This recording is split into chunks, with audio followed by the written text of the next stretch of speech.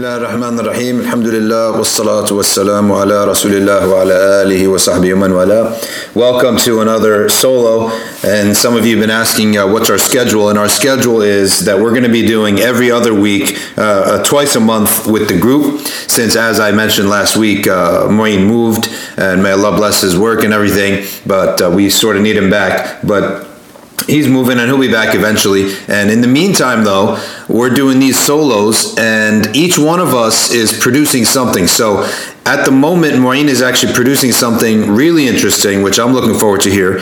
And that'll come the week after we do another group podcast. And Alex himself is producing something, which also is going to be really exciting. So in the weeks between the group podcasts, we're going to have these solos between myself and Moeen and Alex in a way to spread the work. So that's a little update. The other update is if you're in the tri-state area, if you're in the Northeast, mark your calendars for April 15th for the Convert Conference, in which we have Sheikh Yahya Rodis, we have Sheikh Amin Muhammad, we have Ustad Isha Prime, and they'll all be coming and doing a full day Convert Conference. It's really one of the most critical things to do. At least we do it once a year, and what it does is it connects people together. Our goal is to connect people together, to just open people's open a door for them regarding knowledge, what knowledge is about. It's not. I don't like it to be a fluff conference. It's an actual, real content conference in which there are talks and then there are breakout sessions. And the breakout session last year with Tamara Gray, we had Ustad Luqman and Sheikh Mikhail Ahmed Smith. They were all here last year and it was a great session. The breakout sessions are huge. So the connectivity is nice. There's a little souk, a little bazaar that people could go to. And you have to understand, a lot of people, we ask them to bring their their non-Muslim families with them too. So they've never seen any of this stuff. A lot of them came for the first time. They'd never seen any of this. And it's amazing with marketing. I'm not a big fan of marketing. It seems to me like it's sort of cheesy. But it's actually really important. And marketing, you get the word out and you reach people. It's not all marketing is sleazy. And someone had recently made this observation. I think it was Nabil, that not all, when you push hard on something, when you sell hard for something, it doesn't mean it's a sleazy product. Some people have this idea that if you're out there and you're trying to push your product, that it's got to be a sleazy product. Not at all. Who said that, right? I mean, who's saying that? And the opposite, that if it's a really good product, then you don't need to market it. I'll tell you what a really good product that's not marketed is. It's unknown. It's unknown, right? I mean, think of the Salah. There's nothing going to be greater in this world than Salah, right? And the adhan is loud and everyone hears it. It's really hard to avoid something like Salah if you're in a Muslim country. You're never going to miss it, right? It's out there, it's public. That's why it's important to be out there and public. And anything good, anything wholesome and righteous and good, you never have to keep it secret. Actually, you should keep it public. So the reason I said that is that some people had seen the program, had seen the advertisement, and people out of the blue had seen the advertisement and had come out last year. And Allahu A'lam what kind of reaction they got, but they stayed for the program and they left. I wish I had talked to them. I'm sure some other people talked to them. But it's always good to do these programs, and really they're meant for the non-Muslims to come out. And in the books of fiqh, you find that they say that public dawah has to be done at least twice a year. So if you're a jama'ah, if you're like a masjid, community center, or even as an individual, you should try to do something public and open at least twice a year. Right? And these days in America, at least in our parts in New Brunswick, the dawah needs to be in Spanish. It's almost like becoming almost fard kifaya for every community to have a Spanish-speaking individual to take the dawah to people in Spanish. Where we go in New Brunswick, by the Walgreens, it's all Spanish speaking, and maybe 15%, 20% maybe English speaking African Americans, mainly African Americans, and the rest is all Spanish. So the whole demography of demographics have changed, and the issue of Spanish has become a real issue that people need to learn and people need to pick up. And the dawah, in the future dawah, probably in this country and the whole Western Hemisphere, is going to be Spanish speaking. It's going to be oriented towards the South, towards Central and South America. That's almost like the new frontier where people haven't gone. And people, there are Palestinians there are some Pakistani communities there, but as a real concerted effort for da'wah, this is where it's at. Habib Ubaidullah, the father-in-law of Habib Omar, he was in the tri-state area last week and on his way down to the Dominican Republic. So he went to Cuba last year, he went to the Dominican Republic the year before. This year he went to the Dominican Republic. So that it's very clear that they're hitting that area up. And one of the observations is that these people are still much closer to the fitrah than the city people up north. The wealthier classes and the city folk up north, the people in the south, they're struck by poverty. They have a lot of more basic problems than what we talk about all the time here in the north. And they're open to, and they're also, their fitrah recognizes a kind person. And sometimes that's all it takes, is to connect this deen of Islam to a kind person, which is something that we touched upon last week when we said that our da'wah in repelling and at least making a frontier, opening the frontier on the repelling and making it mainstream, part of our mainstream doctrine and our mainstream policy to deform and regression movements, the so-called progressive, which are really regressive, and the deform movements. So deform and regress, we need to make it a policy and a doctrine to repel this, to push it back, that this got to be item number one on the agenda. The first item on the agenda, the number one point that we have to get across is how can you can't have a meal poured into a dirty plate. And that's what this reform and progressive movements are. They're sullying the plate. It doesn't matter how pure of an Islam that you pour into that plate. If the cup or the plate is dirty, then what you're going to get is dirty. So it's got to be item number one. And I think that it is moving up. I'm looking around. I'm seeing people talking about it. I mean, it's all over the place now. People are onto this train and they're realizing that this thing has to be repelled. It's becoming so obvious what it is. And a lot of people are now chasing the funding. They're looking at tracking the funding. And they're realizing that the people who are funding this, they're not people who have any interest in upholding the sunnah or upholding actual deen, and they're actually quite nefarious. So now, being that as it may, we now realize that if we hit that point, if we've achieved that, well, what's next? What's next is that we want to get our message out to everyone. And in so doing, the attitude, the packaging of our message now needs to take the next step. Now we can afford right now to start paying attention to the packaging. Well, before it was just getting the point across, right? And sometimes you had to do it in a bit of an aggressive manner because it was just so infuriating what was going on. But now it's time to look at the packaging, and it's time to look at it from a deep perspective. And the packaging of a Muslim, his character is deeply embedded in his soul. It's not something that he just learns. It's not some nice words. It's an attitude of rahmah that he brings towards the people. An attitude of where, okay, we're not in the panic mode anymore. We can now take a deep breath and actually rectify our state. Some people talk about thinking before you talk. Well, we don't just think before we talk. We look at our state before we talk. Because if your state is good, it doesn't matter, whatever words are going to come out are going to be good. So our state has to be one full of rahmah, full of giving people excuses, full of accepting people's shortcomings, full of not trying to look at people's sins and not trying to look at the wrongs that they're doing, and having that attitude of rahmah towards everyone. And when we do that, then Allah Azza wa Jal has that approach of rahmah towards ourselves. And this is one of the first hadiths really the first hadith. If you go to any hadith scholar and you want to study hadith with him, the first thing he's going to say is, the first hadith that his sheikh gave to him, that his sheikh gave to him, that his sheikh gave to him before that, all the sheikhs give the first hadith. Okay, Ar-Rahimun yarhamuhum ar-Rahman, irhamu man fil ard yarhamkum man fis sama. With the hadith meaning, have mercy to those on the earth. Okay, if you have mercy on those on the earth, fil ard, and fil ard does not just mean on the earth; it means down those who are down, those whose situation is bad, those whose understandings of things are flawed, those who are in such mired in the muck of life and in jahl, in ignorance and in compound ignorance. That's fil ard. Those people who are mired in that, mired and stuck in their whims and passions, mired and stuck in their ideas that are misguided ideas. Have mercy upon them.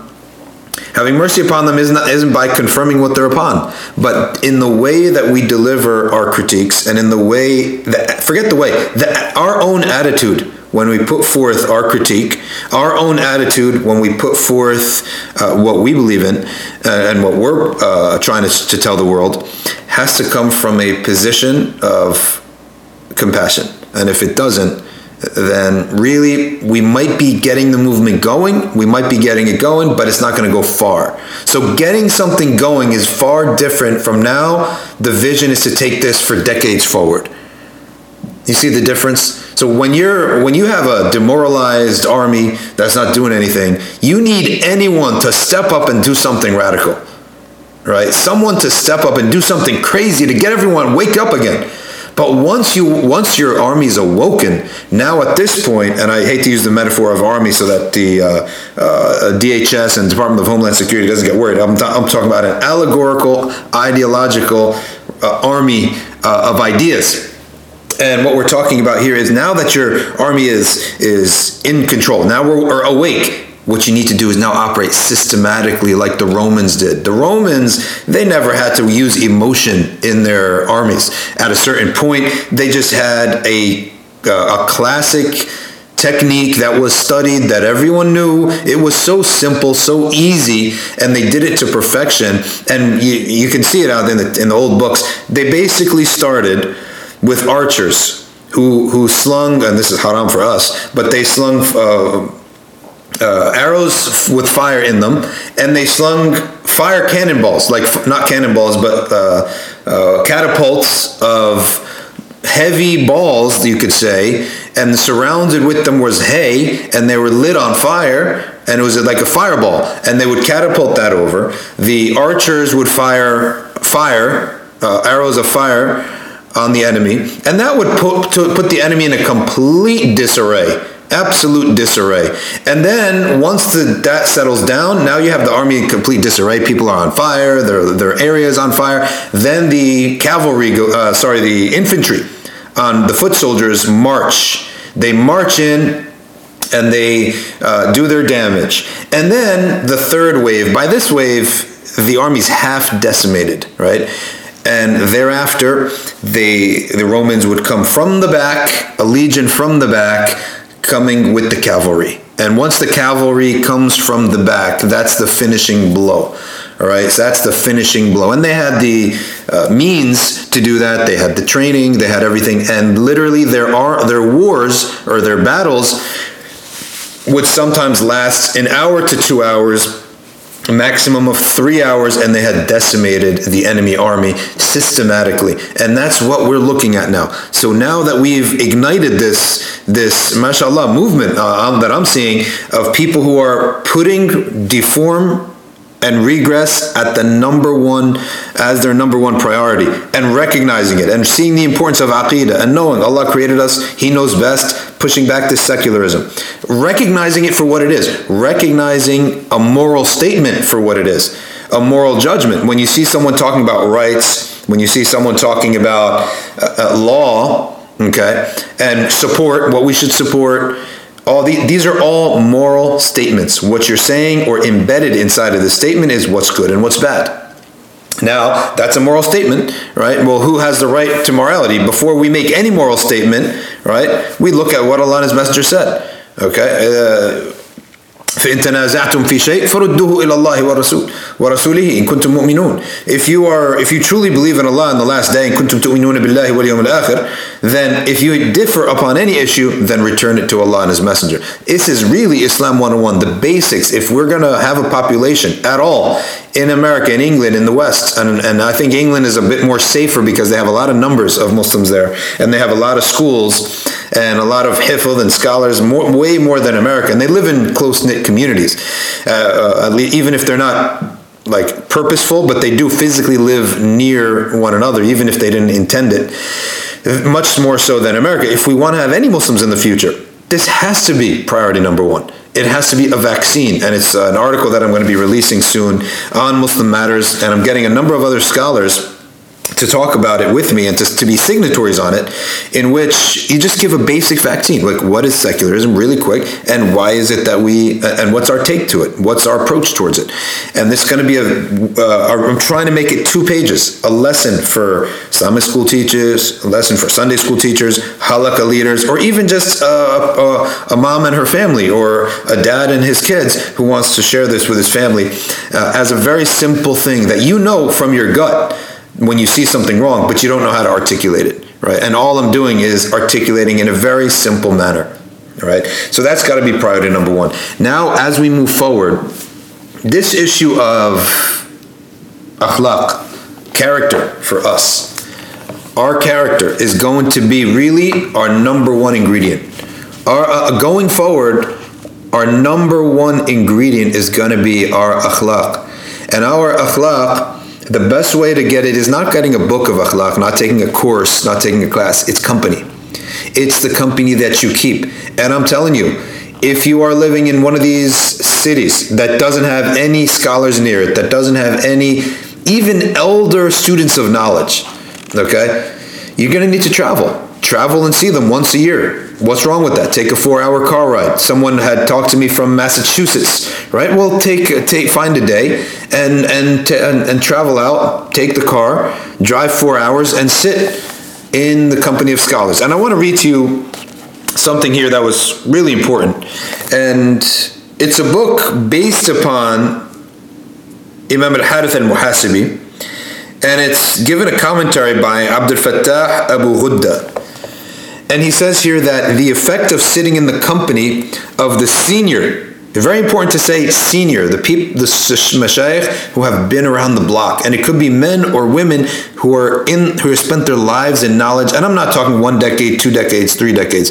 I'm talking about someone who's been in this world for 30, 40 years. Because when the years start passing, and you're in the circles of seeking knowledge, and you're in the circles of the ubad, the worshippers, the people of dhikr, the people of Islam, the people who pray in the masajid regularly, I'm telling you, if you just have longevity amongst them, certain openings will come to you. And I'm talking about the opening of sabr, patience, hilm, the best word being forbearance, being slow to anger.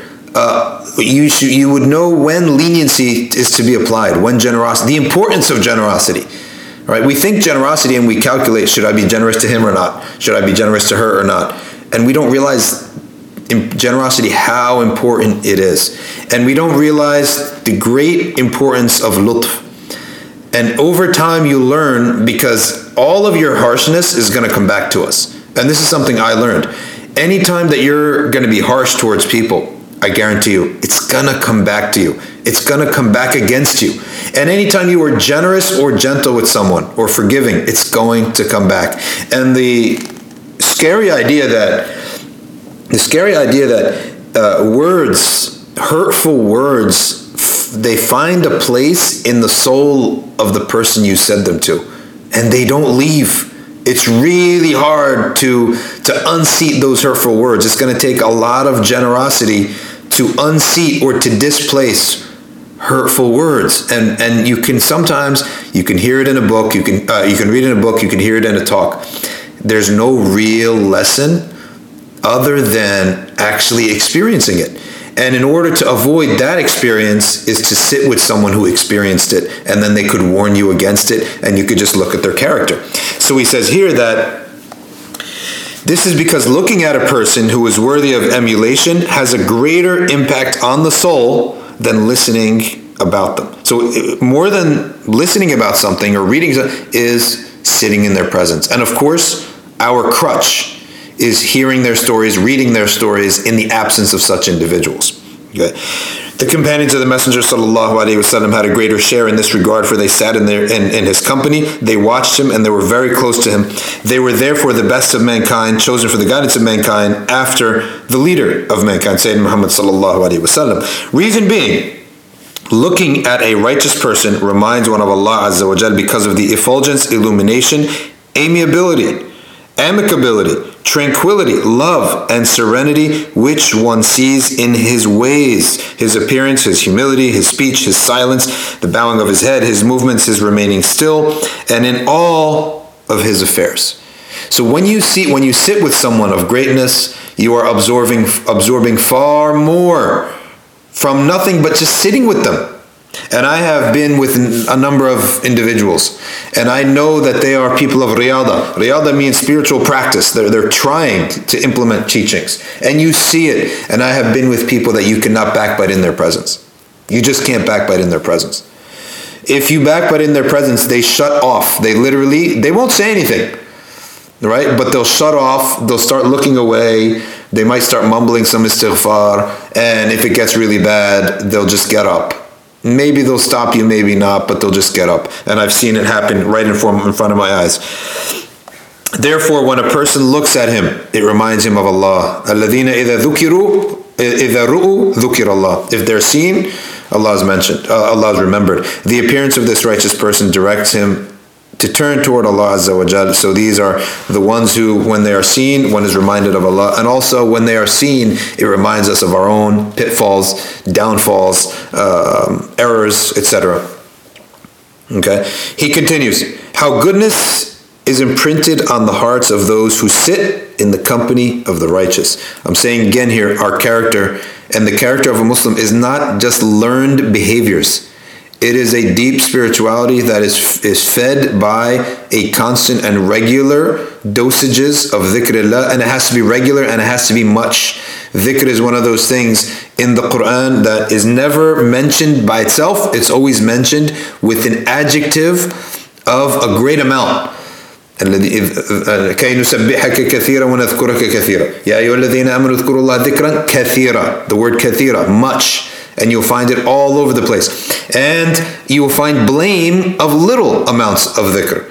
لَا يَذْكُرُونَ اللَّهَ إِلَّا قَلِيلًا. They don't remember Allah much. They don't remember Allah except very little. And who are these? The hypocrites. Right? Allah describes the hypocrites. So a small amount of dhikr did not cure them of their hypocrisy. So dhikrullah is what calms the soul down, is what gives it sufficiency. You feel satisfied with what you have, more than satisfied with what you have. So what does that remove from you? Envy. And if you remove envy, you remove so many. Envy is like a root. If you remove that root, you remove so many other ills. Anger. Why do people get angry sometimes for seemingly very little reason? Usually they're angry, they're envious. Right? They have envy, and so they're lashing out because they're full of envy. All right. So if you're satisfied, and dhikrullah makes a person satisfied if it is done in consistent high dosages, 35, 40, 1 hour daily. And if you want to justify it rationally speaking, how much? Just count on paper how much time it takes to cook dinner, how much time it takes to eat dinner.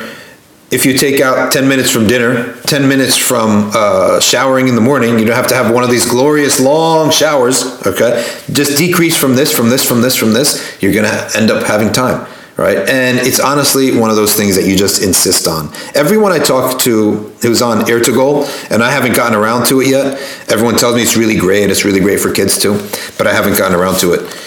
Ertugrul people tell me they're the busiest people in the world, but they tell me like that I haven't worked for 3 days in a row, right? I've just been watching this show. They work from home. I haven't done any work for 3 days in a row. Or I've been doing all-nighters. I met a doctor the other day who did an all-nighter, and she's an ER surgeon, right? She's like doing all-nighters on Ertugrul, sleeping half an hour, getting up and going to work. So if people want something, and that's the key, you have to want it. You have to believe in it. And to want it, you have to believe in it. You have to believe that it's the cure. And oftentimes, you really just need to see someone.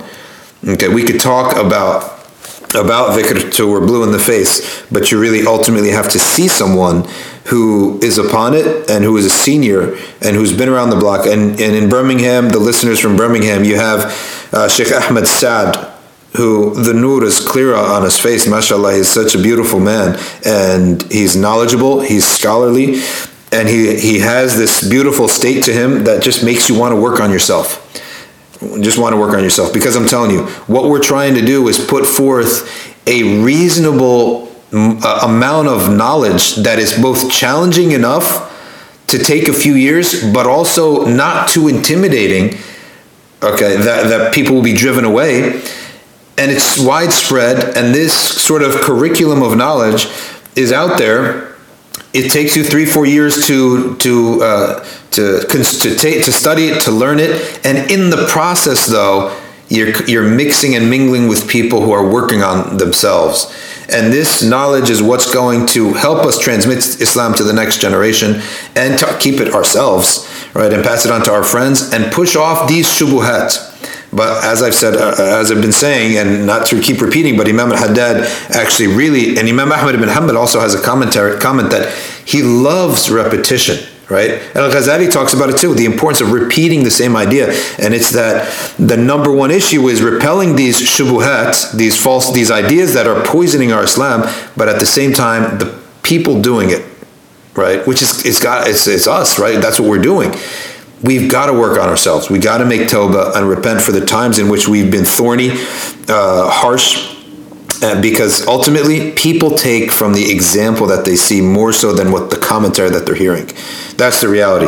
The people who take what they're hearing are those who are more cerebral oriented, but they're few, and they're not going to be sufficient enough of numbers to carry a movement. They can lead a movement, but they can't carry a movement by themselves. You need the common person, right, and the regular Muslim out there, and that type of Muslim is only going to take from someone who has a beautiful heart, a soft heart, a gentle heart, a welcoming heart, a non-judgmental heart.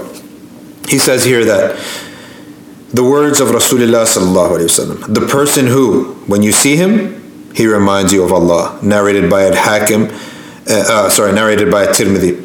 Hakim at-Tirmidhi writes, they are the ones who have obvious manifestations from Allah, the splendor of close proximity to Allah Azza wa Jal, the effulgence of His might, the awe of His greatness, the amiability of dignity have all overwhelmed him. Therefore, if a person looks at any one of them, he remembers Allah Azza wa Jal because of the effects of divinity which he sees on them. One of the things about the qualities of these individuals, that when they meet someone, they don't turn around and backbite them. That is the first one. When they meet them, they don't turn around and sort of betray their company by backbiting them.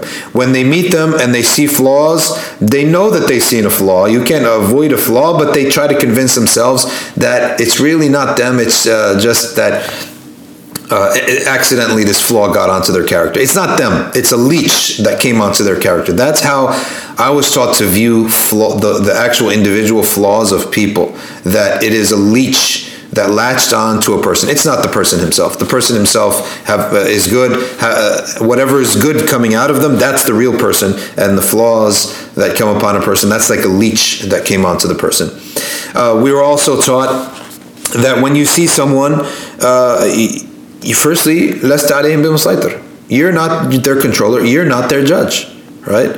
Don't try to control the behaviors of people. Control is one of the biggest diseases of the heart.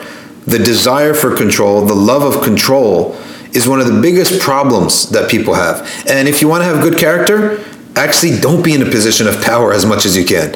Even though for good works, they're useful to be on a board of something that's good, right? To be in control of something, right? That's good in a worldly sense, but you have to be very careful. If it's public, if it's something public, I would, be very hesitant. You don't want to be in control, because control forces you to do things that you don't want to have to do. It forces you to be tough. It forces you to make rules on people. It forces you to sometimes expel people. You have to, right? So it's tough on the character, and it's really meant for few people, that their character, they could do that, and it won't have an adverse effect on their character. So not trying to have control. When we go as Muslims to any group, to a masjid, to a community gathering, to an invitation to a home, to a conference, anytime you're in a large group, envy and desire for influence and control rises in an individual. Sayyidina al-Khadr alayhi salam, Ibn Kathir tells us that one of the advice that he gave to Prophet Musa alayhi salam is avoid the large groups of people. Avoid these mass gatherings. Why? Because they elicit from people love of showing off, love of attention, envy. You start seeing everyone coming in their best form, and then there's a leader, and you start envying that position. Avoid it completely. And be someone who would rather be powerless, in the sense that not having power, not having influence. And power is such a dangerous thing, and it's one of the things that the nafs loves. The nafs loves riyasa. And the works of the heart, they say the last thing to leave the heart of a scholar is love of being in charge, the love of being the leader. And one of the things, and having the great influence, and everyone's following, etc., etc. And one of the things that we were taught is that Habib Omar says that if you want to check if you have envy, then see what you're doing. If someone else comes and does a better job, if you feel, oh, good, he's doing a better job, I can relax now, right? I can go and I don't have the responsibility on my back. He said, then you have a pure heart and your intention is pure. But if you start getting envious and you start fault finding and you start getting upset and you start having a competition, then know that your motive is corrupted. You're not just trying to do something good, you're actually now also full of envy, and you're really wanting the leadership and you're wanting the attention of people. So we ask ourselves, if I was the least in this gathering, I mean, next time you go to one of these big gatherings, whether it's someone's homes, and sometimes these family gatherings are really good until they get too big. If the family gathering gets too big, or these social gatherings, I mean, if the social gathering gets too big, you start to find people getting envious. And they're like, oh, look at this family. Oh, look at that. Oh, mashallah, this teenager has really blossomed to become some beautiful thing, right? And people start getting full of envy. And the moms and the dads, they all envy, and everyone has desires, right? It's a disaster. Number one, I would pull myself out if it's really that bad. I would just leave. That's number one. But if you can't leave, also too much, if you just leave all the time, you're not facing the problem, right? So on the one hand, if the gatherings are really big, then you could avoid them. There's health for the soul to avoid them. But if the gatherings are decent, regular, but you find yourself filled with this envy, you have to do a mental exercise. What if I was the janitor here? And sometimes you go to these big social gatherings and they've got like hired workers, coming in, cleaning up. Well, what if I was one of them? What if I was just a worker and no one's looking at me, no one's paying any attention? I'm just average, right? Just average, and I'm just a worker. Would your heart be content? We have to learn to find contentment. And that's why I'm saying that the character program that the prophets have given us is really deep. The character program involves deep spirituality that will allow you to be content with the remembrance of Allah and leave off this envy, leave off this trying to be better than everyone else. And what we should love is good work. We should love to do good work. And this is the problem, is if contentment allows you and makes you say, okay, I'll just stay home and I'm just content. No, that's the opposite extreme, right? You have to be in the middle. You have to love good works. You have to be with the people. You have to do good works, and you have to at the same time remove this envy from yourself. Remove the envy from yourself, and you have to pull it out of yourself by asking ourselves, what if I was the janitor here? Would I be content to be the least of the Muslims in this room?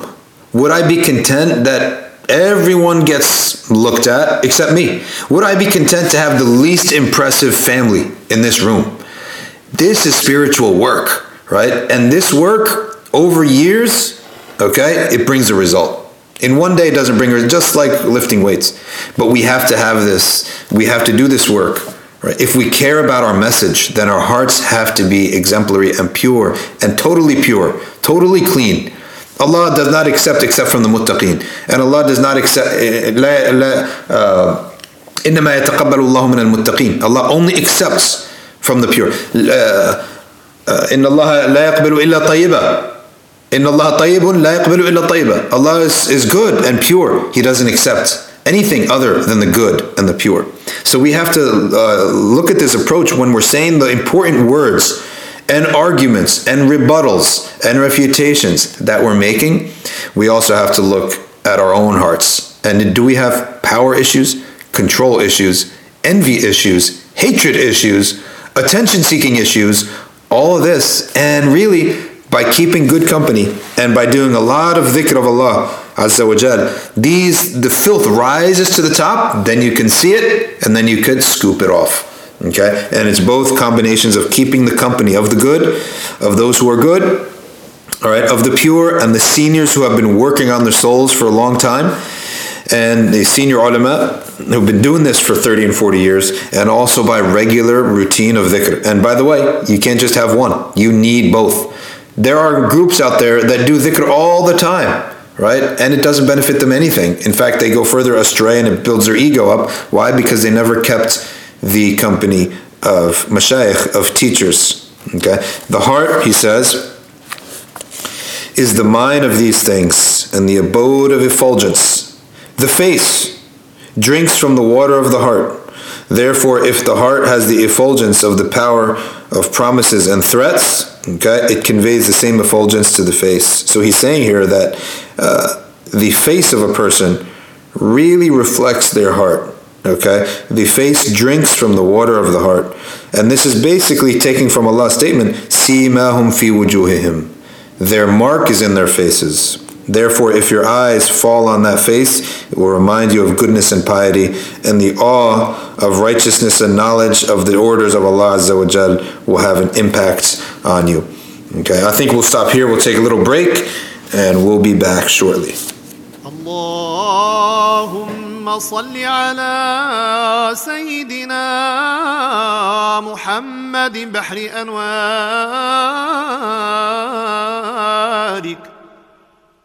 ومعدن أسرارك ولسان حجتك وعروس مملكتك وإمام حضرتك وطراز ملكك وخزائن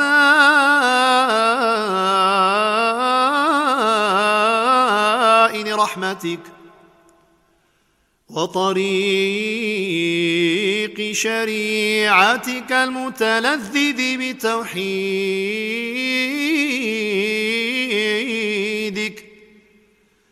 إنسان عين الوجود والسبب في كل موجود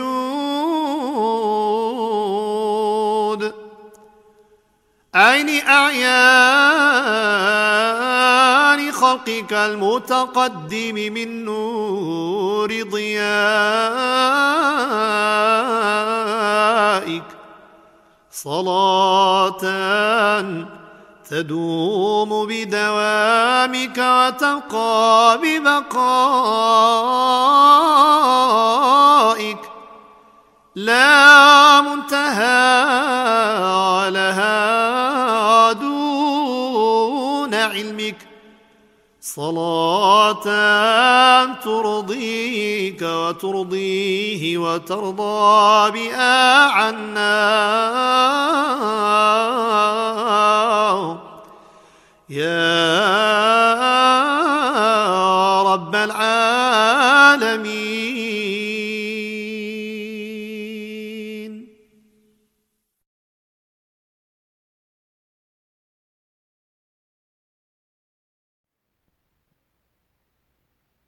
Assalamu alaikum.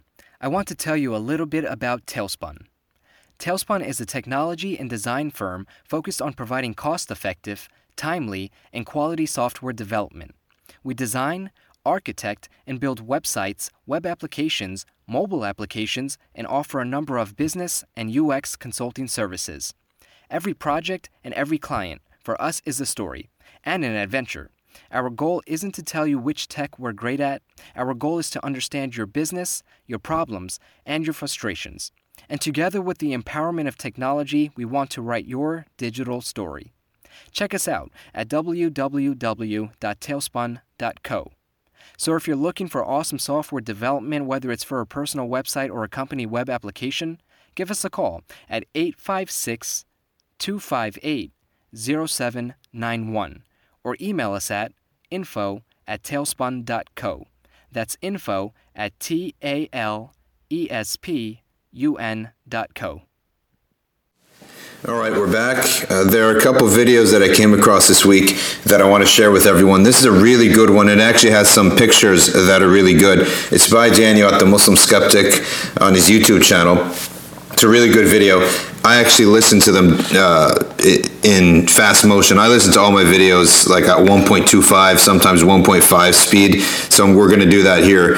And Daniel is very different when he speaks. He's almost like calm and relaxed. You would never tell that this is the same person that's writing. So some people are like that when they write, and then when they speak, they're totally different. So let's have a listen. A lot of people claim that different ideologies are compatible with Islam. They'll say that, for example, social justice activism is compatible with Islam, or feminism, or even veganism, vegetarianism. All of these claims are made in this day and age where Muslims are trying to hitch their wagon to the trendy or popular ideology that's in vogue today. But how do we evaluate these claims? How can we really understand if these ideologies are truly compatible with Islam? What we need to do is understand the difference between usul and furu'a. Usul and furu'a. So what do these terms mean? So every ideology has this basic structure.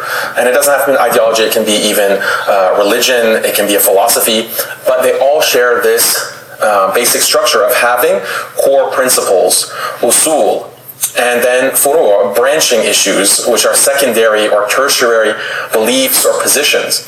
And so you can imagine a tree, and the tree has a trunk, and that represents the usul, and then you have branches that branch out, and those are the furu'. So we can understand all ideologies in that way. So how do we compare two ideologies? Well, if you do a comparison and just look at the furu', if you just look at the branch issues, you can find a lot of compatibility. You can find a lot of compatibility between two ideologies when it comes to these secondary and tertiary issues that are found in the branches. But what about the usul? To really be able to compare two ideologies, you have to see what are the core principles that are at the center of these different ideologies. And so you can, again, diagram this with two trees. You have, for example, Islam and social justice activism. Okay? There's very clearly areas where the two overlap, right? All right, so this is where it actually gets really good. He's got an image here of two trees, and basically you got your trunk of the tree, and then you got your branches, and sometimes the branches can overlap. But on the opposite sides of the branches, they're not going to overlap. And that's basically the image which I've actually tweeted out as well. Where both Islam and modern-day social justice activism align very clearly when it comes to, for example, police brutality or the criminal injustice system that seems to systematically prey on certain demographics, blacks, Hispanics, and other minority groups. This is something that we as Muslims need to speak out about because it's clear injustice. And again, this is an area where the furu'a, when it comes to this issue, there's alignment and there's overlap. But what about the usul? What about the usul of social justice activism? And that's where we find problems and dissimilarities. And when it comes to social justice in particular, part of this usul is, for example, equal rights regardless of what's considered sexual orientation, right? Equal rights regardless of sexual orientation. So based on that asl, there's this idea that to be a social justice activist, you have to promote same-sex marriage. Right? And so this is something that is contradictory to Islamic principles, and we would never be able to reach that position through Islamic usul. Okay? And this is very obvious because if we look at Islamic history and we look at usul al-fiqh, we look at usul al-din, we look at what scholars have said in the past and present on this issue, same-sex marriage is not something that could ever be sanctioned within an Islamic framework. or reached through Islamic usul. Okay, and so this is a much larger discussion, but what I want to drive home is this idea of these two trees, okay? And you have some overlap on some branches, but some other branches just cannot be reached through the Islamic usul. And so that's what we have to do to really understand the compatibility or incompatibility between two ideologies, is to not get distracted by the similarity in certain furu', but actually consider the usul, consider the tree trunks. So another example that we can consider is from the past. There used to be Muslims in the past who claimed that Islam is essentially communist, and Islam is a communist religion. And again, we see the same pattern of focusing on the branches and ignoring the trunk. And so these communist Muslims would say that, well, doesn't Islam encourage us to be charitable in terms of sadaqah, in terms of zakat? So they analogized those concepts, which are clearly a part of Islam, and said that, okay, well, this is very similar to what communism calls us to in terms of setting up a communist state, an anti-capitalist state. So you find this same pattern. Look at feminist Islam. Okay, yeah, there's very clearly overlaps when it comes to respecting women, treating women well. These are things that Islam endorses and acknowledges and champions. But there are other issues that are very obviously un-Islamic, anti-Islamic, and they stem from difference in usul, right? Because we're looking at two completely different trees, right? Two completely different trees. So a good example is recently there was a Muslim woman in India who thought that she could lead men in prayer. So she led Friday prayer for a bunch of these confused Muslims. And what she claimed was that Islam has equal roles for men and women. Therefore, it should be valid for a woman to lead Friday prayers and to be in that role of an imam. Okay, so this is an example. She took the idea of equality in role in religion as part of the asl, as part of the usul of Islam. Okay, but that's a mistake. That's purely a principle from a feminist paradigm or feminist mindset that has been conflated with Islamic usul. And so again, think of the tree. The only way that you can get to this position, this branch of a woman being an imam, a woman leading men in prayer, a woman leading Friday prayer, the only way to get to that is from the feminist tree, from that direction. Okay, so this is why it's so dangerous to conflate the usul of two different ideologies and claim that Islam is feminist, communist, in line with social justice, ideology and activism. It leads to this kind of confusion and conflation. And you have Muslims who otherwise are very orthodox and traditional, and they start endorsing these positions that are very un-Islamic. So how do they get to that state? It's because they've started out by mistaking the usul of these other ideologies and thinking that they're Islamic, and then deriving these positions that, again, are so far removed from the Islamic religion. So this is why we have to be very, very careful. We have to be extremely careful about how we talk about Islam and how we say Islam is compatible or incompatible with different ideologies. To be safe, we should avoid it entirely. There's no need to admix and conflate these modern ideologies and try to make this kind of very anachronistic argument that Islam is actually compatible with some ideology that has just been invented or thought up in the last 100 years. Okay, our deen is 1400 years old. It doesn't need these additions, or it doesn't need the endorsements of these kinds of other philosophies and ideologies. And so it's best to avoid this confusion and this conflation, and we need to be actually proactive in telling people, look, don't say that Islam is X or Y ideology or compatible with these ideologies, because that leads to confusion. And if I just think about all the Muslims who get really gung-ho and really into these different movements. And this is not something new. We've seen it throughout history. Even in the past, when it came to Greek philosophy, for example, that became a fitna. That Greek philosophy was a fitna for the community. And a lot of Muslims were led astray, and they were led into innovation because they took that ideology and that system of thought too seriously, and they thought that, yes, this is Islam. And what they were doing, again, is the same pattern, focusing on the branches and ignoring the usul, because if you did an actual comparison of the usul, you'd see, and an honest comparison, you'd see the vast conflict and discrepancy. And then that should tell you that, look, there is incompatibilities here, some important incompatibilities. So why would we want to introduce those kinds of confusions into our understanding of the deen of Allah? Okay, so this is something that we have to avoid and be very cautious about. That doesn't mean we can't learn, okay, from other ideologies, in the sense that, as the Prophet, peace be upon him, said, wisdom is the lost property of the believer. So if a believer finds wisdom, he has a right to it. Okay? So this is a clear principle, but again, wisdom is a part of Islam. Islam is complete and total. And so things that we find that are truly based on our own usul, based on Islamic core principles, we judge are compatible and acceptable to Islam, then yeah, no problem. But that's not what happens when people accept these other ideologies wholesale, and they think that, yeah, well, these are principles that we need to adopt. And therefore their whole paradigm changes, their whole mindset changes, in that they then judge Islam, and they start looking at Islam through the lens of these usul that are foreign to Islam. And that's how you get Muslims who think that women can lead prayer, or Muslims who think that Islam is a communist religion, Muslims who think that Islam endorses same-sex marriage and same-sex behavior. You even have Muslims who think that Islam is inherently vegan, and therefore they reject the idea of eating meat, they reject the clear sunnah of eating meat, they reject udhiyah, they reject aqiqah for newborn children.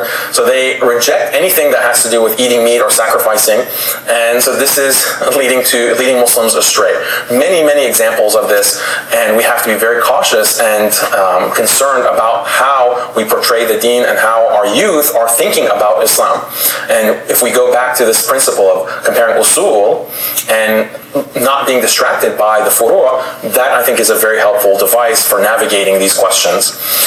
So I hope that you agree. If you do, feel free to say so in the comments. If you don't agree, feel free to say so in the comments. Don't forget to like, share, and subscribe. If you want me to address a specific topic, feel free to say so in the comments as well. And I'll hopefully be speaking to you soon, inshallah. Assalamu alaikum. All right, it's a really good video. It's a summary of what we've been talking about for quite a while now, the idea that we have to go back to the usul of things and study our aqidah really deeply, study our usul deeply, and oftentimes, a lot of times people, they're trying to latch on to trends.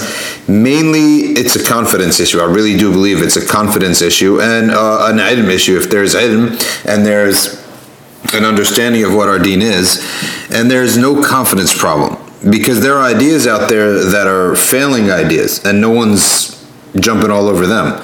But the ideas that are trendy amongst the people that, you know, maybe a Muslim went to school with, maybe that they try to fit into a certain group and never got a chance to fit in during school, and now as adults, they're able to fit into that type of group through the door of that idea. Oftentimes, confidence issues, I believe, is at the heart of these types of things, and sometimes it's just jahl. But either way, I think it's a matter of mercifully and kindly educating folks and spreading the idea that Daniel just put forth. All right, let's shift to something else that I want to share. This is the second video I came upon this week, and as I've said before, I've tried to connect us to some of the sheikhs from older times and also different settings so that we can expand our horizons a little bit. And this is a sheikh anyone from Egypt or any of the Arab countries knows very well. He died in the 90s. His name is Sheikh Muhammad bin Tuwali al-Sha'rawi. He's considered imam of the dua. He was definitely the most influential of the dua. His influence reached far and wide. He was also on TV more than any other Arab personality, which is pretty amazing. He was on TV more than actors, presidents. He was on TV, and back in the day, a country like Egypt, you had like a national TV station, and you had maybe three other stations, and people pretty much watched the national TV station, the state-run TV station. He was on 2 times a day, and his class was about 20-30 minutes, and he was on once in the morning and once in the evening, and millions upon millions of people listen to him. Him and the other is Sheikh Kishk, which one day we'll definitely have to share something from Sheikh Kishk, but I wanted to share this one, which is that the key to nearness to Allah subhanahu wa ta'ala, and I'll translate for you. وحين تؤمن به ذلك الإيمان يكون رده إذا حييتم هو بيعلمنا إذا حييتم بتحية فحيوا بأحسن منها أو ردوها. So he's going to draw an analogy from the command. If you're given a greeting, then greet something with a better greeting, as the Quran says, or an equal greeting. So if someone greets you with something like Assalamu alaikum, greet them back with Wa alaikum assalam or Wa alaikum assalam wa rahmatullah, something better.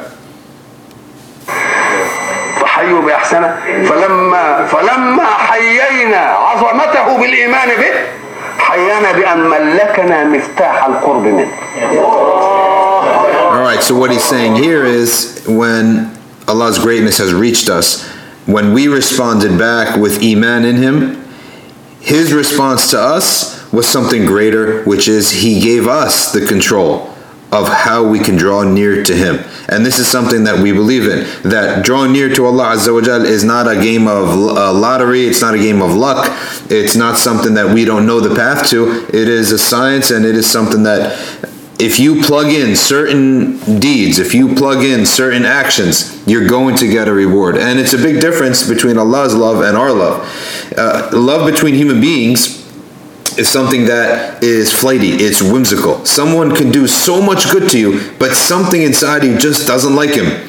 And someone could do so much bad to you, but you just tolerate, and you enjoy tolerating. You just enjoy everything that comes from them. You just love them so much that you tolerate. So that's human love. Human love is completely whimsical and unpredictable. However, divine love is in a sense mathematical. If you plug in the hours, you're going to get His love back. He says it's completely in our hands. And one of the proofs is Udhkuruni adhkurkum. Allah's statement, remember me and I remember you. So therefore, if we want to draw near, we have to take the action, and once we take the action, we can be certain that a result will come out of that.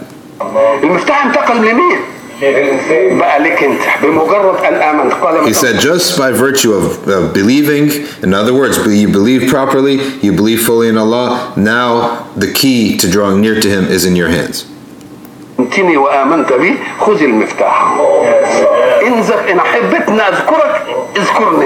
says, if Allah is basically telling us, if you want me to remember you, then you just remember me.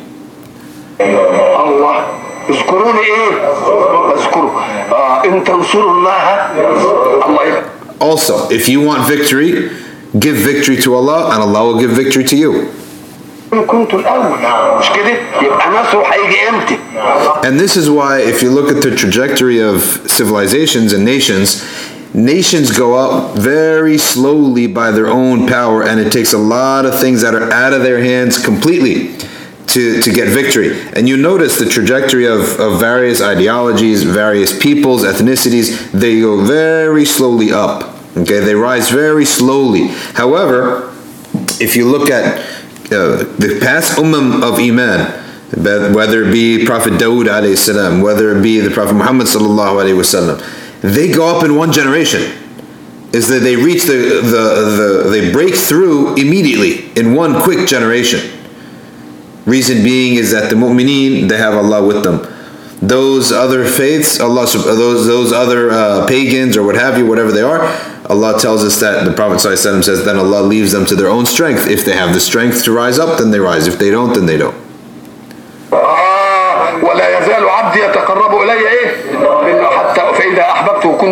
And now he cites the hadith, my servant continues to draw near to me with nothing better than obligatory acts of worship. And then if he continues with supererogatory, then he continues with these supererogatory until I love him.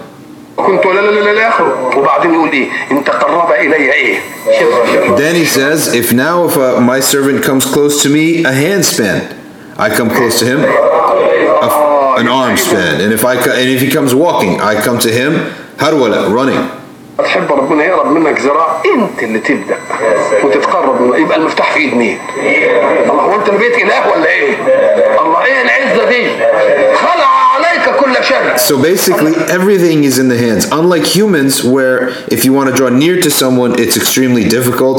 It's based upon themselves, and it's based on their whims, and it's based on all their limitations. But in this case, drawing near to Allah Azza wa Jalla is completely different. It's completely in our hands. ما دام امنت بيا المفتاح يبقى معاك. عايز نذكرك اذكرني. تحت امرك. عايز تتقرب الي ايه؟ ذراع. انا اتقرب اليك ذراع، تقرب بس انت شبر. انت ان عملت اتقرب اليك باع، تقرب الي انت ذراع. الله. طيب ان عزتني اجري لك اجري. امشي انت بس، اشوفك بس كده متجه لانك تمشي ليه، انا هاجي لك جري وخليك قاعد مطرحك كما He's basically saying, he's citing the hadith, if you want to come to Allah handspan, then he'll come to you in arm span. And he said, even if you want Allah to run to him, he will run to you, you just walk. And Allah is basically saying that the honor of ta'ah, the honor of worship, is that you're coming slower than he's coming. Yeah, he is coming to you faster than you're coming. Allah is basically telling you, you stay there and I'm coming to you. واحد تحترمه وتحبه وهو قاعد كده فتقبل عليه فقط لتسلم عليه. مجرد اقبالك عليه يقف ناهضا ويهرول ليه. He's basically telling you and giving an example. He said oftentimes you see two people, one of them totally honors the other. As soon as he sees him coming to him, the other comes running to him. Actually, human beings do this. So he's giving an analogy of that. سلم عليك.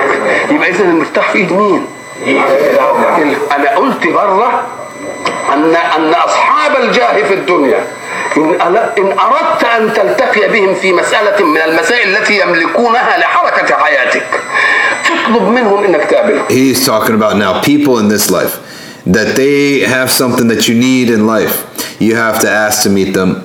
You have to go through hassles, jump through hula hoops to get to them. And at the end of the day, there's no guarantee on the result. مش كده؟ إما أن يوافقوا أو لا يوافقوا. فإن وافقوا يحددون الموضوع.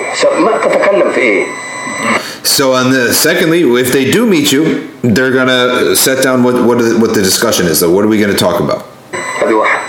ويحددون الزمان. And they're gonna talk, and they're gonna set on you how much you're gonna talk. How long is this meeting gonna be? ويحددون الإيه المكان. And they're gonna talk about the location. You got to meet me in this place or that place.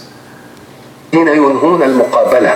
And they're gonna decide when this meeting is over. كنت دقيقتين تلتفت تلاقي صاحب الجاه وقف معنى وقفته دي انهاء. As soon as a person who is influential, any powerful person, stands up in a meeting, that's a signal. Meeting's over. لو كان كلامك ما تمش. Even if you didn't finish what you had to say. هذه البشر على البشر ولاية البشر على ليه؟ يبقى إيه؟ So that's human to human interactions. يعمل إيه؟ يا يقبل يا ما يقبلش. And at the end of all that, with all the conditions he put, he still may or may not accept what you have to say. إن ما قبلش انتهينا خلاص. وإن قبل يحدد الموضوع هتتكلم في إيه يا سيدي؟ طب والزمان والمكان وينهي المقابلة.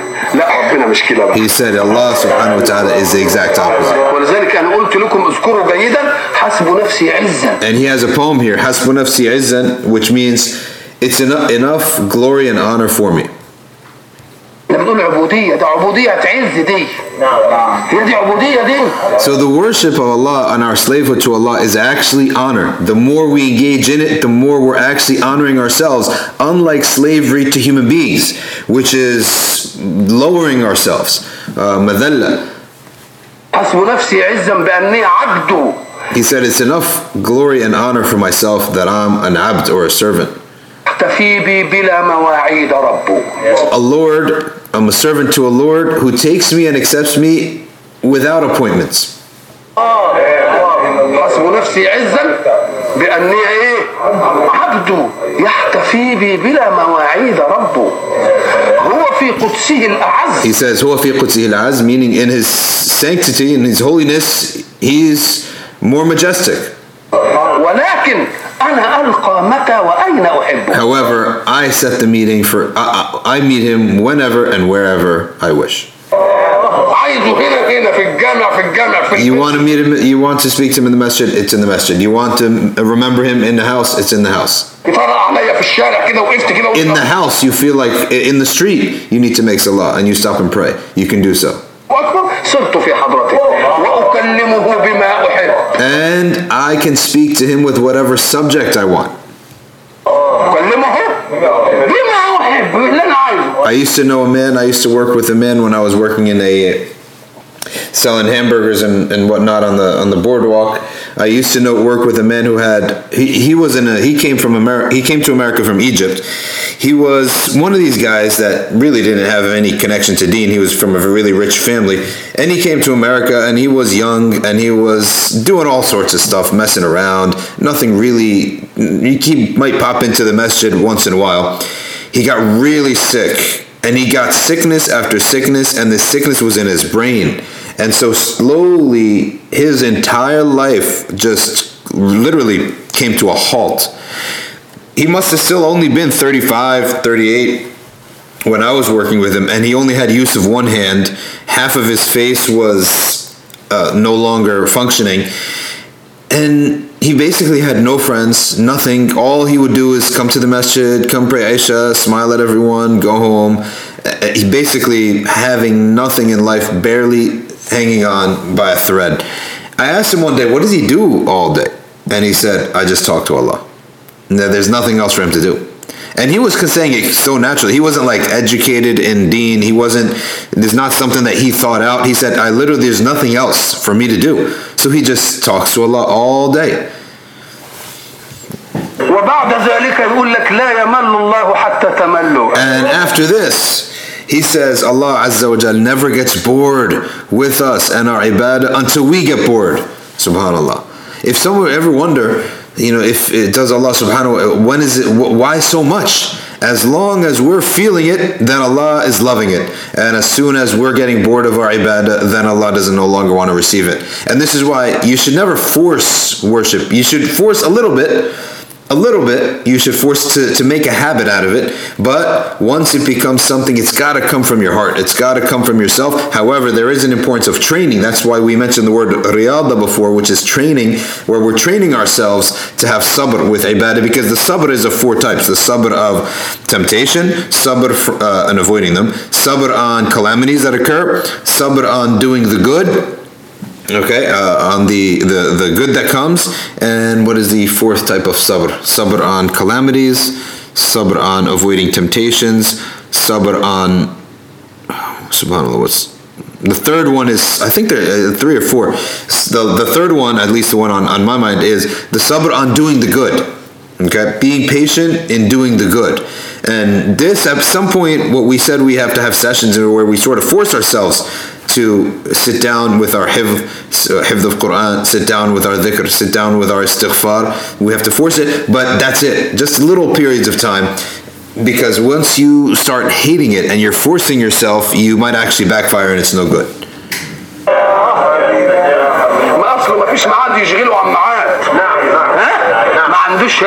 Allah Azza wa Jal doesn't have appointments. He's not busy.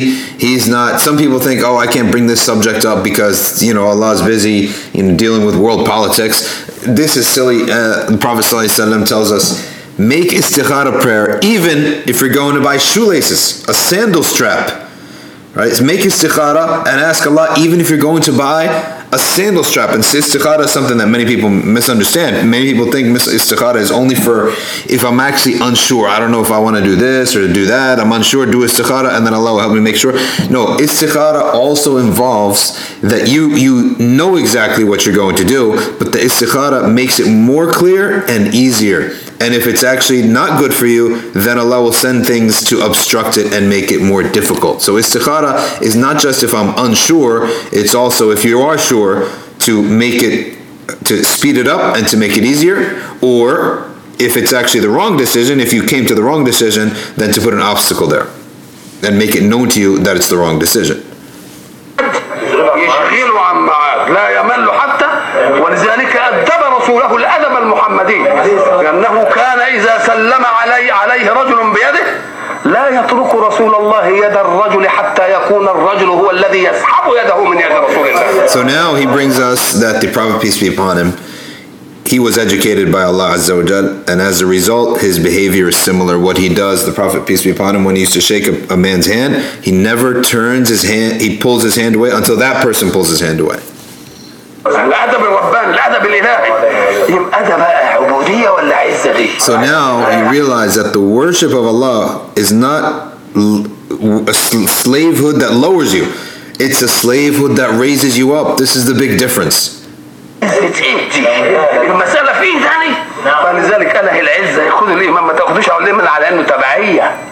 ده تبعية الكريم، ده تبعية عشان يديك مش تبعية عشان ياخد. So now he's saying this followership is not the followership of someone that's going to be used. Rather, this is following someone so that that person can give you. Okay? Just like someone says, follow me so I can give you something. So he's saying the followership of Allah Azza wa Jal. And when we follow the Prophet, peace be upon him, it's to lead us to a water, it's to lead us to what we want and what's going to benefit us. Not to lead us to go work.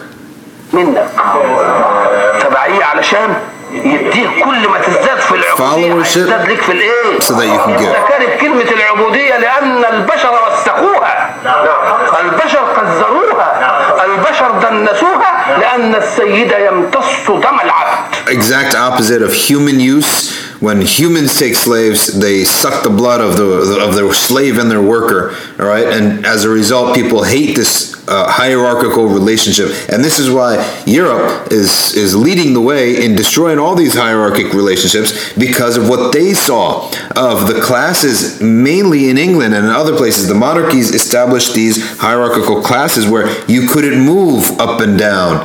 There was no concept that one day you could be rich. And inheritance law has a lot to do with this.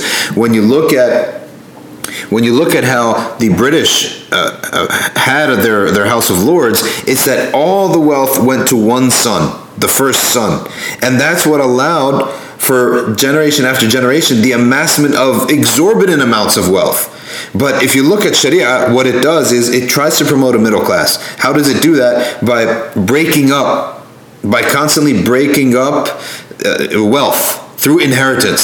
So when a rich man dies, he's going to leave off maybe one or a couple rich people from his inheritors, but also a lot of middle class people or lower upper class people. Because when you look at the way inheritance is distributed, it's going to be broken up, and there are only very few cases in which a large proportion of the inheritance is going to go down. For example, a man who has one wife and one son. That son is going to take pretty much almost all of it, 7/8. But most cases, you're going to have the wealth divided up. So it breaks up these upper classes. That's the purpose behind it. So in this case of Allah subhanahu wa ta'ala, it is the abd who takes the benefit from the master. Allah is not benefiting anything from us, nor does he want anything from us. This is a relationship of pure generosity. And I actually teach this when I teach what I call the SMR vaccine against secularism and moral relativism, which I'm producing right now as we speak. That's going to be published and spread around the web for everyone to use. That when we talk about that we turn to Allah for our guidance, and we turn to Allah for law, and we don't turn to other ideologies and ideas for these laws and for these rules. One of the wisdoms behind this is that to know that Allah is leading us to something that benefits us. He's not leading us to, he has no benefit from us, and the entire creation with all of its details is made for one purpose, and that is a simple purpose, that Allah Azza wa Jal has love, and He is sharing it with us as human beings. He created us, He created the jinn, and He created the malak, and He created the mountains and the sun, and everyone had a situation and was given a choice. It was the human being of all the angels and the mountains and the sun and the moon and the earth and all these things. It was a human being who took on the risk to either have to disobey and go away and go into darkness, or to go into the highest heights of love. So what is the difference between our love of Allah and the angels' love? Is that our love is all based upon choices, and it's more real, it's more authentic, and it's more substantial because our love is by choice. And not only choice, like you give me 3 pies and I picked yours. No, hard choices. Choices that require sacrifice. Choices that have difficulty. Choices that where we're pushing off temptations that are, you almost die. That to giving up these temptations, as the Prophet ﷺ said, you have like having a coal in your hand. It's like almost impossible to resist these temptations. But you come upon and you keep asking yourself, what is my priority in life? And return to the fact that you choose Allah over your temptations. And so you lock these things out. And likewise, there is truth, and there's a path to truth in which you can have to die and sacrifice your life, and people choose to do so. No other creation can do this. So all of the animals are in a perfect state of harmony. All the trees and the plants and the malaika are in perfect states of harmony. The difference between animals, plants, of course, is that animals have life. Plants have life but no movement. Rocks basically have no life. They're jamad. They do have a type of spiritual consciousness, but for all intents or for our purposes, they have no life. Angels have a soul. That's the difference between an angel and an animal. That angels have a ruh, and the human being has all of that, but has as well a nafs, and he has irada, free will. All right, the ability to choose. That's the difference between us and angels. Angels have ruh, and they have intellect, and they are able to talk, and they have free will, but within limited bounds. Angels are not robots. They know who they are, they know what we are, they know what they're doing, they ask questions, they think, they discuss things, they have conversations, but they have a limit in that their creation cannot possibly disobey Allah Azza wa Jalla. There's no mechanism inside them to do that. So our love, when we come to Allah, is through hula hoops, through fires, over mountains, okay, through valleys, and we arrive at His love, and no other creation does this. And the jinn, Ibn Abbas said, their intellects are weaker than and I don't want to insult the jinn because some of the jinns are believing jinn, but this is the nature, the difference between the humans and the jinn is in knowledge. And the jinn, their nature is they have power over the human beings from the aspect that they can move instantaneously from place to place. They have no difficulty in movement. Their constitution is superior than our constitution. They're made of smokeless fire, and smokeless fire is superior to mud. We're made of earth and mud, so we're weighed down, we're slower. However, a human being has a capacity of intellect that the jinn doesn't have. Because they're made of smokeless fire, their mood and their whim overtakes their intellect. Okay, without putting down our friends and brothers from the believing jinn, because we know that in Surah Al-Jinn, jinn came around the Prophet, peace be upon him, believed in him, loved him, and followed him, and fought alongside him. And we know that in every masjid that there are jinn praying as well. And some people say they come in after Salat al-Isha and they pray. So jinns, don't equate jinns with demons. There are from amongst the jinn, and a lot of the jinn, demons, but not all jinn are demons. There are believing jinn. So the point being is that it's not about jinn. The point here is the difference between the human being and the love that he's going to attain to Allah subhanahu wa ta'ala through all the challenges. And that's why we should feel honored when Allah is telling us, I'm telling you, do this, don't do this, don't do this. He's not burdening us for a reason. He's showing, when Allah says don't, He's saying don't harm yourself. And when He's saying do, He says do, take this benefit. This is how we have to understand the do's and don'ts of the Sharia so that we can love it. And as Daniel said, we don't need to look at another ideology. And if another ideology sparks within us something that was sort of had fallen asleep in our communities, that's fine, no problem. It doesn't make a difference who does it. We even have lessons from Iblis, and the Prophet ﷺ said he says the truth. He told the truth at a certain moment, and he's a liar. Like what? The time that Abu Hurairah radiallahu anhu was told to guard the little building that had the food in it and the wealth and the zakah. And Abu Hurairah was in the month of Ramadan, and Abu Hurairah was guarding it. And an old man came and started stealing from the zakah. And Abu Huraira caught him, and he said, "Just have forgive me this one time. I have children, and I have to support them, and I just needed some food." So Abu Huraira felt bad, so he let him go. Second night, he did the same thing, and he said, "Oh, please, I'm just an old man, and I have all these responsibilities, and I needed some food." So he let him go. On the third night, he said, "This is it. I'm not letting you go anymore. I'm taking you to the Messenger of Allah sallallahu alaihi wasallam." And he said to him, "Okay, can you just let me go? I'll teach you one thing if you let me go." He said, "Fine, what is it?" So it goes to show you how much they valued knowledge, right? This man's stealing from zakah, but Abu Hurairah is saying, "Well, if I could learn something, I'll let him go." He told him, if any Muslim recites Ayatul Kursi before sleeping, no shaitan will come near to him until the morning. So he let him go.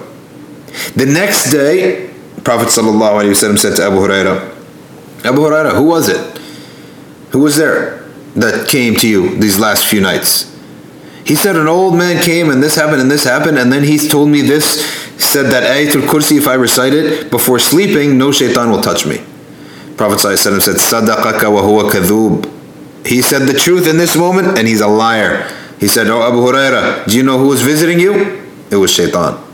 So if shaitan can stimulate an idea, and if a feminist movement can stimulate an idea, yeah, fine, you can stimulate an idea, but the actual guidance, we have it. We don't need to actually get the details and to follow you and to follow another system.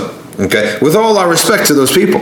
Okay, likewise, the health movement, it stimulates a lot of good for a lot of us, right? Like the fitness movement, it stimulated a lot of good for a lot of us. But we're going to weigh things out.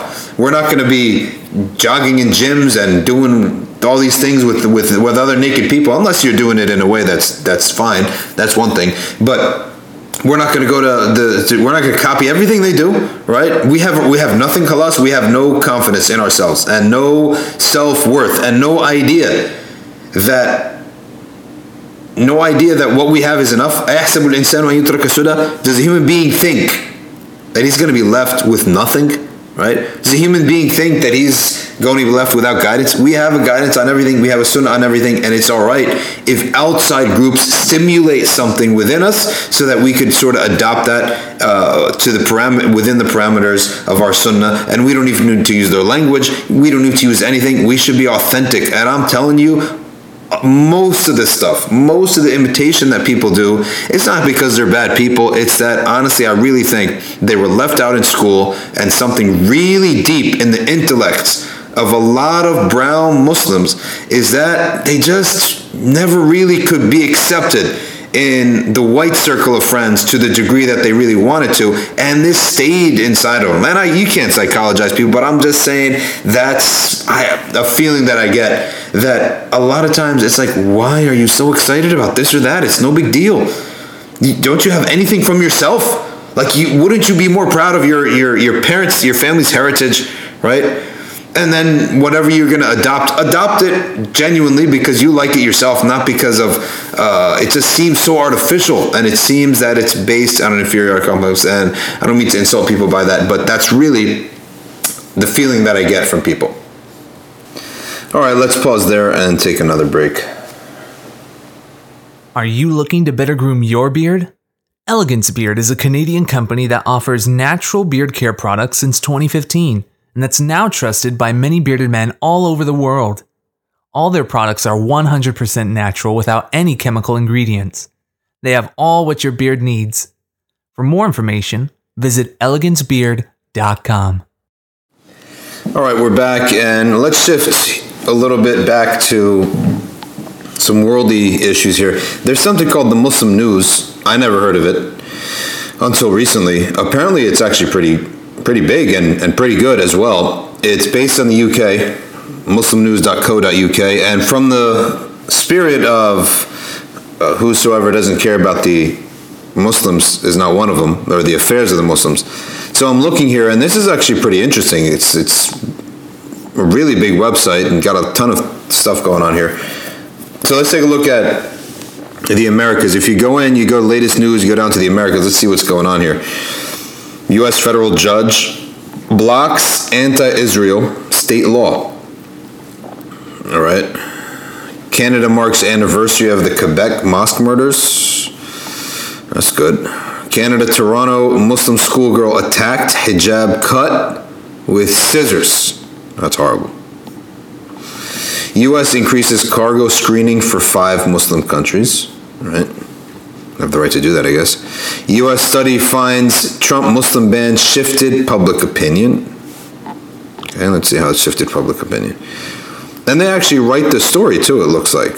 Are they taking the story from, oh, it's from AA, which is, I think, what are the news outlets?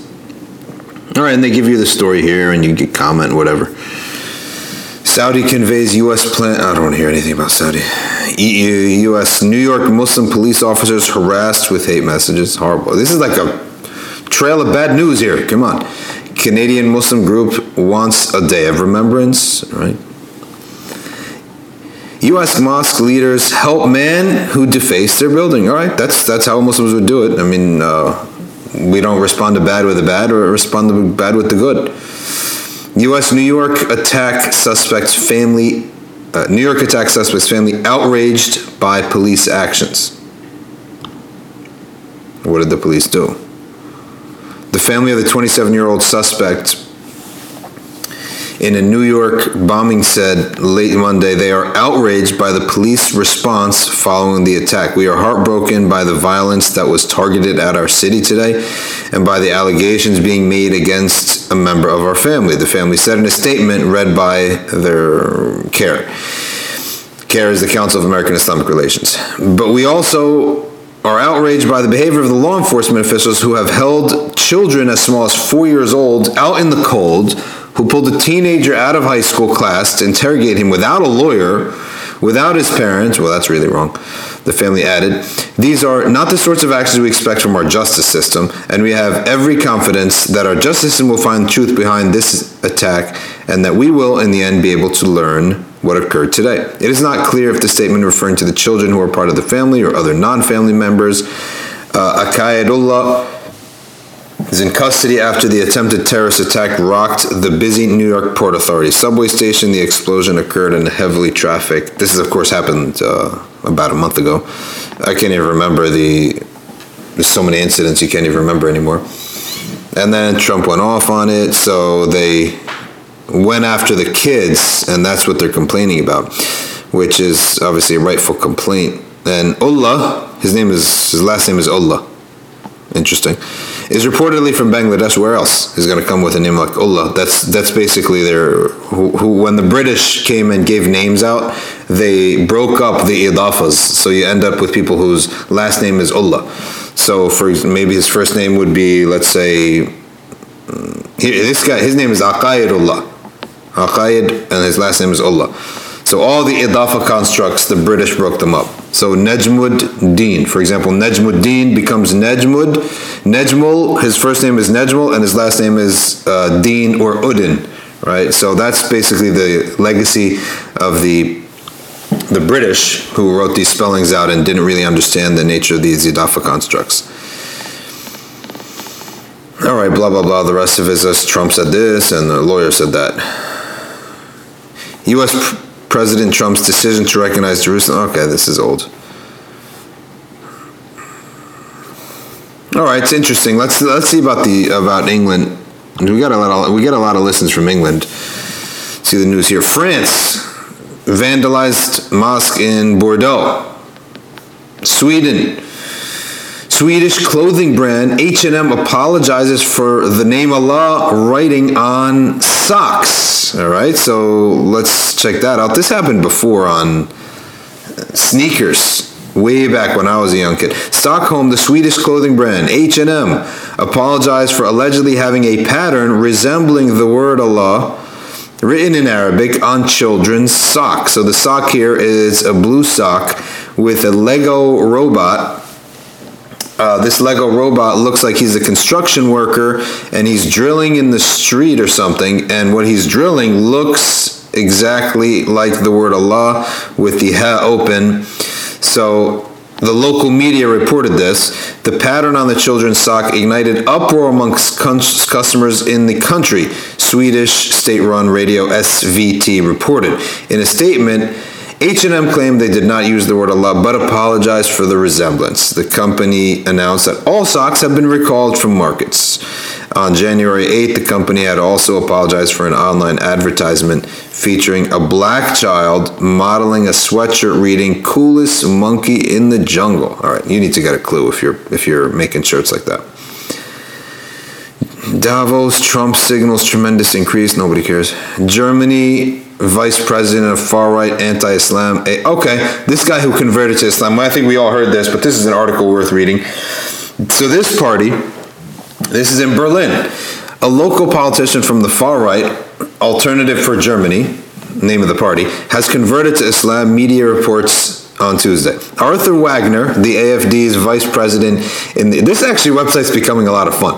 AFD's vice president in the Eastern Havelland district declined to make a comment on his decision. His name is Arthur Wagner.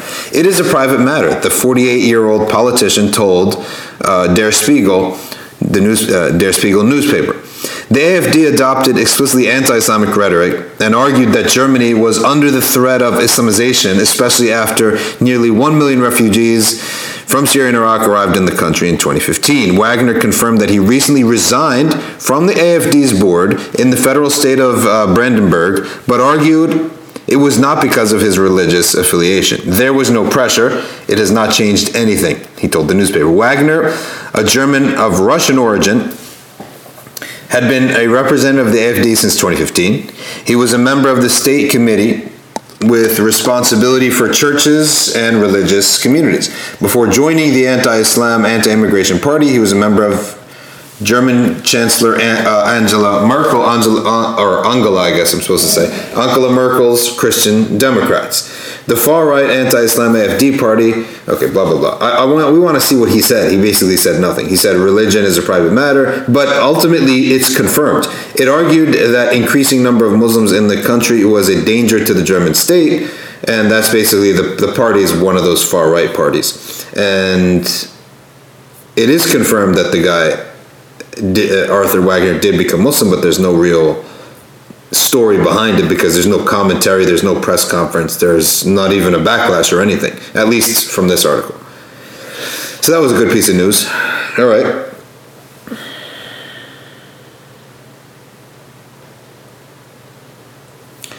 Let's see what's next. Italy. Muslim trainee lawyer humiliated over ejection from court due to the hijab. We are in the belly of the beast. I mean, when you come living in Europe and America, the stuff is going to happen. All right, this Moroccan-born Muslim trainee lawyer said Monday she felt humiliated after a judge ejected her last week from an administrative court in northern Italy for refusing to remove her headscarf. Well, wouldn't that law be known?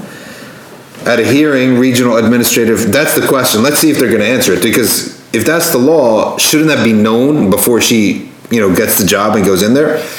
At a hearing in Regional Administrative Court in Bologna, Asma Belfaqir, 25, was asked by the judge, Mazzarelli, you gotta be kidding me, that's really his name, Giancarlo Mazzarelli, to either remove, not making fun, but I mean, when you're reading like an Italian name and his name is like a cheese, it's just sort of like cartoonish, almost like a characteristic, but of course we're not making fun of his name or anything. It's a great name. Italian names are the best, you have to admit that. Giancarlo Mazzarelli, it's a great name. To either remove her headscarf or leave the courtroom.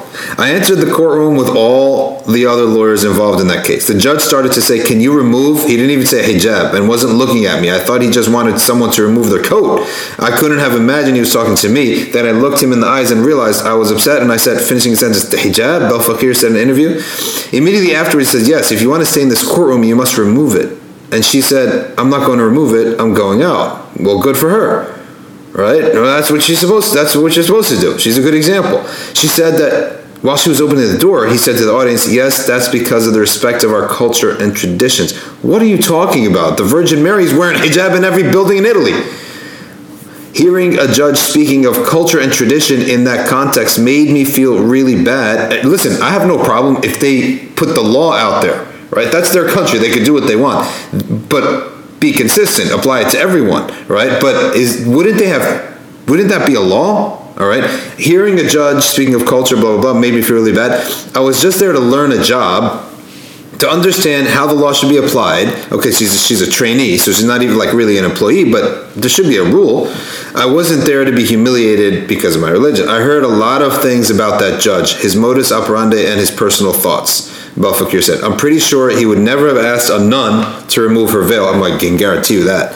And I'm quite sure because a nun is not insulting his culture as I did by wearing the scarf. Balfakir said, the judge should have known why she was wearing a scarf and that it was not affecting the judicial hearing or her skills as a trainee lawyer. In this case, the law should protect people and their freedom of religion as it is not affecting in a negative way the others, no matter how difficult it gets. Listen, I'm not going to go on saying, using these types of human rights philosophy of things, but if the country has a law, then we're going to respect it either way. If it doesn't have a law, then either make one or recant what he did. In this case, the law should protect people and their freedom. Denouncing now, what we want to see is what did the other Italian authorities say? That's what's important. Denouncing the decision, the Association of Muslims of Bologna said there's no law prohibiting a hijab in court. Right? The Association of Young Italian Lawyers also denounced, now that's what I wanted to get to, the judge's decision as inconceivable and contrary to the principles of the Constitution. And you see, this is a judge who's probably like an old man, and he's just had enough with all these immigrants, but the law does not side with him on this case. The most incredible thing in this case is that Asma al-Balfaqir's thesis concerned women's bodies and Islamic law. According to Luigi Fofani, I'm telling you, you really can't make these names up. I mean, they're so beautiful. They're almost like someone made them when they make these movies, right? And they're trying to make the most cartoonish, characteristic names. And it's such a beautiful name. Luigi Fofani, let's see what he said. The Dean of Law at the University of Modena and Reggio Emilia, where Balfakir graduated in a master's degree in law, considers the refusing her to work with the hijab by Judge Mozzarelli severely discriminatory and contrasts with constitutional principles, to which we must constantly inspire ourselves in the exercise of our functions. Listen, this is very important. I don't believe in a universal, everyone is equal, and there should be no laws. I don't believe in those things, right? We have a religion, we have our own law. If these Western countries want Muslims to be out, don't wear hijab. Listen, make the law, all right? Make a law and apply it fairly to everyone. You want to make a law just for Muslims, make a law just for Muslims, right? And at least let us know what the law is, all right? Because the idea of universal human rights, and Muslims are going to latch onto that and say, we need to have, we need to push this universal human rights. And wait a second, that's exactly what Daniel was saying. That idea comes from a certain foundation, certain usul. We don't agree with that usul to begin with, okay? But at least just let us know what the law is. And Canada really should just let us know, because they are so liberal, they should just make secular humanism their state religion so that we know what to expect in the future and there's no culture war. In any event, an application of an alleged prohibition to attend a hearing with the head covered, probably non-existent within the administrative jurisdiction. All right, so Balfakir was allowed to work in another court in Bologna wearing her hijab. Additional report by the Muslim News. So the Muslim News actually did some of their own reporting there. All right, nice report. This is actually getting fun. Let's see what else is next. Macron urges, this is France now, Macron urges dialogue with Iran, slams strong rhetoric. Not interested. Sweden. Police investigate Swedish mosque bomb attack as a hate crime. May Allah be with those people, but I'm not interested in the story. Austria, education minister to ban hijab for school teachers. All right. See, again, it's going to sound bad, but on what basis are these countries established? On what basis are we going to argue back, right?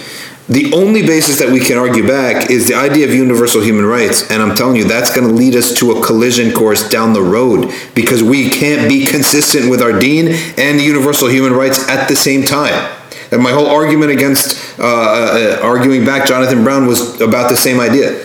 So listen, in my opinion is, if that's what the people of the country want, That's what the ruling class wants to do. I'm willing to follow all the rules of the land. I'll leave if I have to. That's my take on things.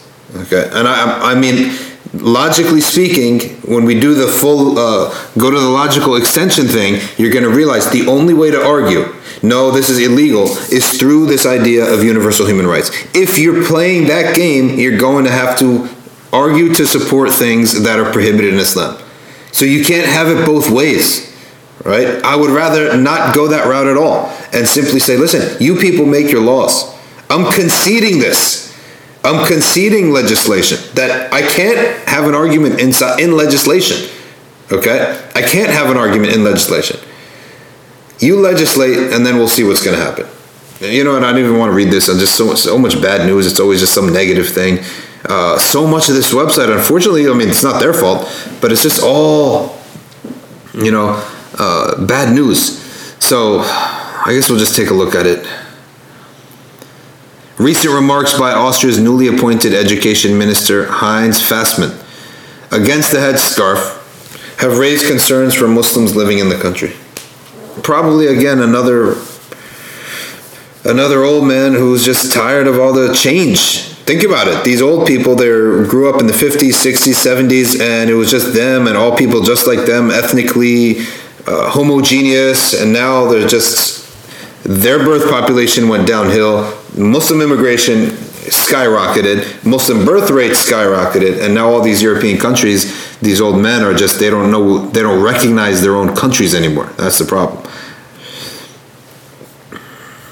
All right, and it's your basic usual suspect type of back and forth. Sweden mosque vandalized with swastika. That's a vandal who doesn't know what he's doing at that point. To vandalize a mosque with a swastika is someone he needs to take a couple history lessons.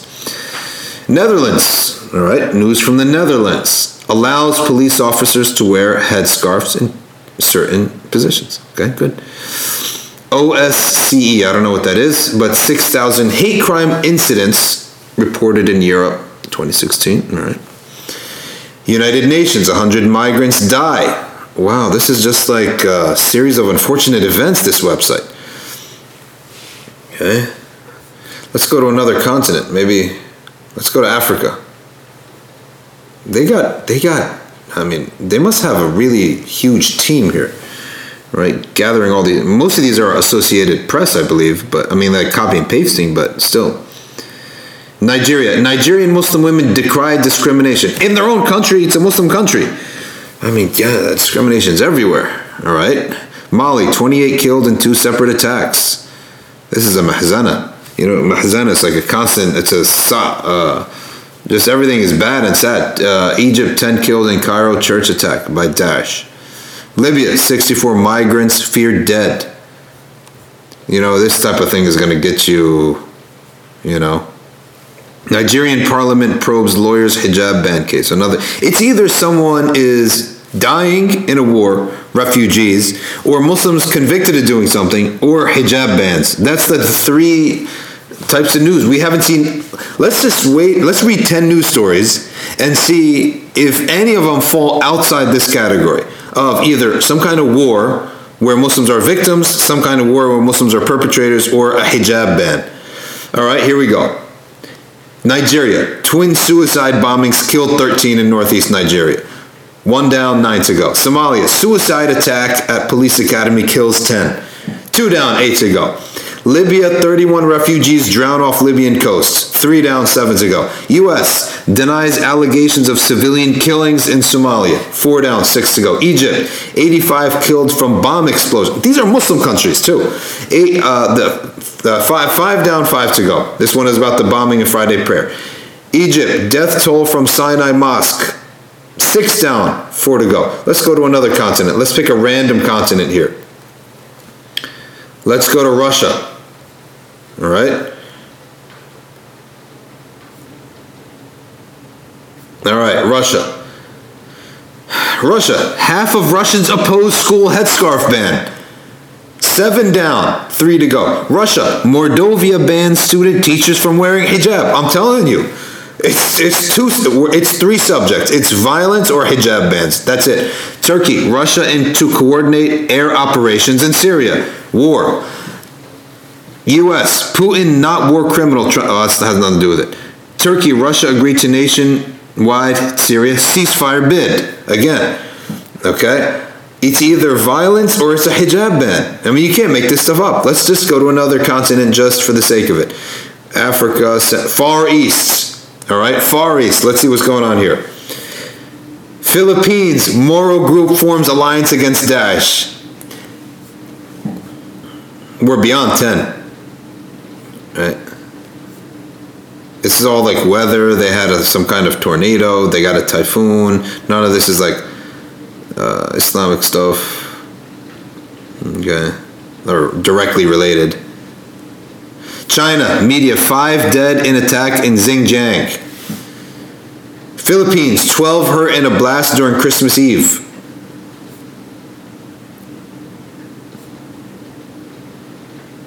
Australian politician targets Muslims on parliamentary return. I can guarantee you in this article, like 90% chance there's going to be something about the hijab. All right, a divisive right-wing politician, again, same thing. It's the same group, right-wing politicians all over the place, because I'm telling you, they grew up and everyone down the street was white just like them, and now their streets are all brown. It's the same thing, and now they're having a nervous reaction. Here we go. Hanson's party, the lady's name is Hanson, I guess, wants Muslim immigration to cease, construction of new mosques to be banned, along with the wearing of the burqa and the niqab in public places. Okay? It's the same news. I mean, you could make up these stories and just put them in there and no one will know, as long as you put in either something about violence or something about hijab ban. All right, so that's this website.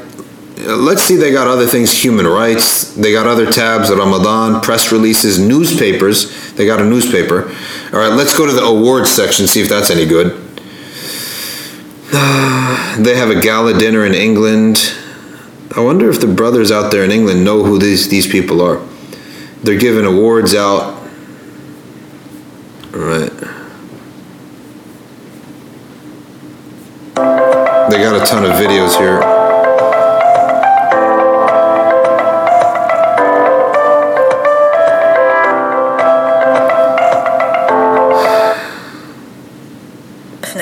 So our Beacon Awards scheme, we've been running that now for 1 year, but the education program has been running for about 3 years now. And alhamdulillah, we've worked with over 5,000 young Muslims who've actually learnt about issues to do with global injustice. So things like trade justice, fair trade, workers' rights, looking at the poverty line and a few other things. And after learning about those issues, they've also been learning how to campaign as well. So the aim is to learn about these topics and then to take it forward through campaigning and try and change things from the root causes. But again, that requires education. So alhamdulillah, we would definitely take it out to other schools, and we've actually been quite successful in this. All right, I mean, they got a lot of videos here. I don't know who these folks are. Nothing ringing a bell from my day in England, but really interesting website, and it's good to touch base on what's going on. But really, well, I mean, what's the point if everything that's going on is either going to be some violent thing or hijab bans? That's really all it is. Look at this. I'm telling you, you cannot make this stuff up. UK, McDonald's asks Muslim woman to remove headscarf. Unbelievable. Next case, Myanmar Suu Kyi stripped of Oxford honor due to atrocities against Rohingya Muslims. UK, 14-year-old boy stabbed outside mosque in Birmingham in critical condition. We're going on like 15 straight here. And then you have some of the parliamentary giving Eid messages. UK Muslim victim said acid attack was Islamophobia. All right. I'm done with this. Let's wrap up our episode. It was interesting. سبحانك اللهم وبحمدك أشهد أن لا إله إلا أنت نستغفرك ونتوب إليك والعصر إن الإنسان لفي خسر إلا الذين آمنوا وعملوا الصالحات وتواصوا بالحق وتواصوا بالصبر والسلام عليكم ورحمة الله.